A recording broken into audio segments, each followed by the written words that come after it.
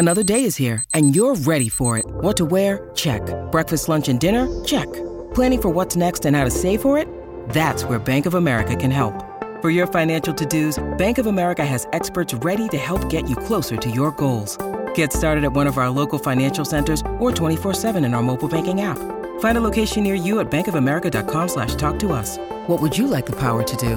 Mobile banking requires downloading the app and is only available for select devices. Message and data rates may apply. Bank of America N.A., member FDIC. Hey, it's Amy Newmark. Please enjoy this rerun of one of my favorite episodes from last year.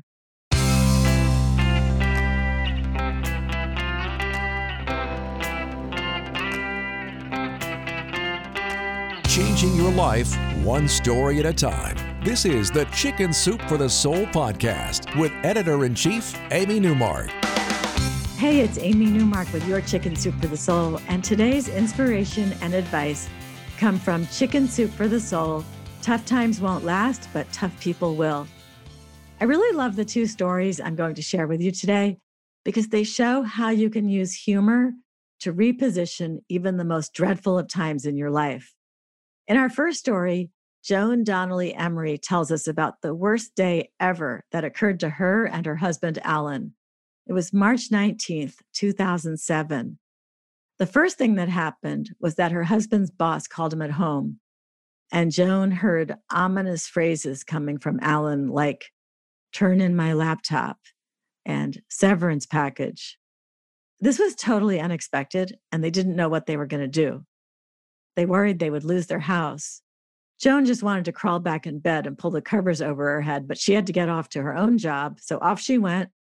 And then a few hours into her shift, she received her own bad phone call. It was from her doctor, and he was calling with the results of a biopsy of some lumps that had been removed from under her arm.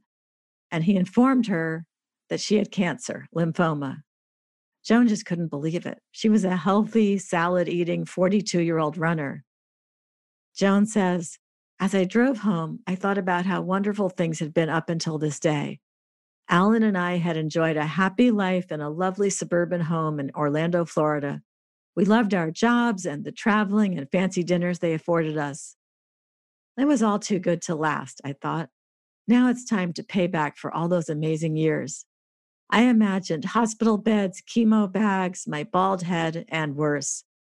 I prepared myself for a future of coping or no future at all." When she got home to Alan, he hugged her and whispered in her ear, "Someday in the future, we're going to write about today and we'll call it Worst Day Ever." They both got right to work solving their problems. Alan called everyone in his field looking for a new job, and Joan found a brilliant oncologist. And Joan says this, "It eventually paid off. Within several months, Alan was offered a new position at a thriving restaurant chain with excellent pay and terrific benefits. My oncologist completed her tests, and the results were more than encouraging. She explained that my cancer was indolent, a word completely foreign to me. It's lazy," she replied, "not aggressive like other forms. This is manageable. You will most likely survive this." After I stopped crying, I gave her an enormous hug. As the 1-year anniversary of their worst day ever approached, Joan and Alan decided they should commemorate the day with a fun trip to Las Vegas. They have continued to celebrate March 19th every year since then, with trips to Savannah, Destin, and even Dublin, Ireland on the 10-year anniversary. Joan says, "Each year we raise a glass and toast that awful day and all the days since, which we survived solely because of a bounty of blessings. And sure, there have been plenty of bad days mixed in, like when I finally did have to start chemo, and recently when Alan once again found himself without a position due to downsizing and COVID quarantines. Guess what? We prevailed. The only difference was that this time we absolutely knew we could. We survived March 19th, 2007, didn't we?" Joan says the greatest blessing of all is that celebrating the worst day ever has stripped away all the trivial stuff and shone a bright spotlight on all the important things like faith, family, perseverance, love, and health. She said they don't take any of those things for granted, and they feel blessed to have them all in abundance. If you're struggling to lose weight, you've probably heard about weight loss medications like Wegovy or Zepbound, and you might be wondering if they're right for you. Meet PlushCare, a leading telehealth provider with doctors who are there for you day and night to partner with you in your weight loss journey. If you qualify, they can safely prescribe you medication from the comfort of your own home. To get started, visit plushcare.com/weightloss. That's plushcare.com/weightloss. plushcare.com/weightloss. Jack Byron has another story for us about how humor can help you through even the toughest of times. He starts off by telling us he was at his mom's 50th birthday party, and his Aunt Anna had given her a laminated greeting card as a gift. This wasn't just any card. It was a greeting card that had a bedraggled, sad-looking woman on its front and said inside, "Here's to another glorious year."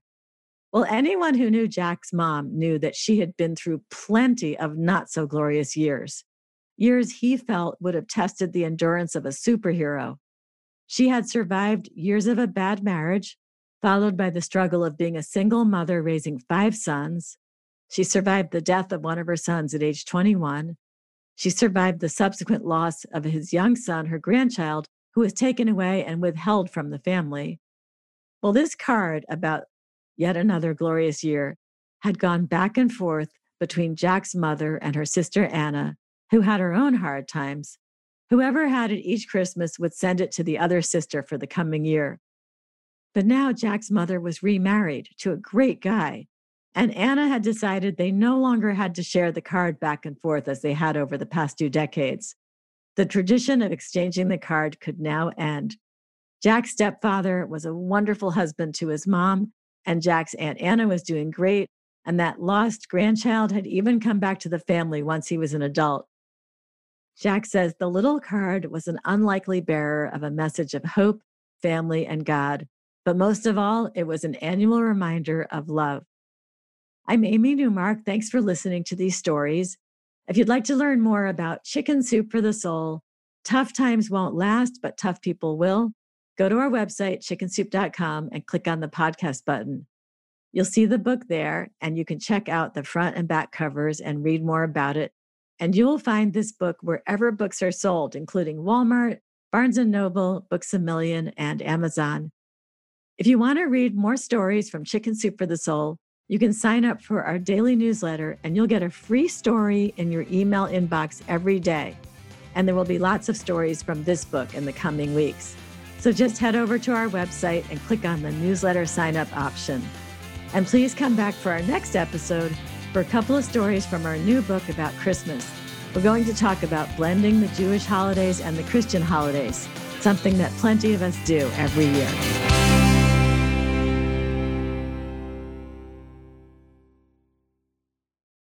This is the story of the one. As a maintenance engineer, he hears things differently. To the untrained ear, everything on his shop floor might sound fine, but he can hear gears grinding or a belt slipping. So he steps in to fix the problem at hand before it gets out of hand. And he knows Grainger's got the right product he needs to get the job done, which is music to his ears. Call, click Grainger.com, or just stop by. Grainger, for the ones who get it done.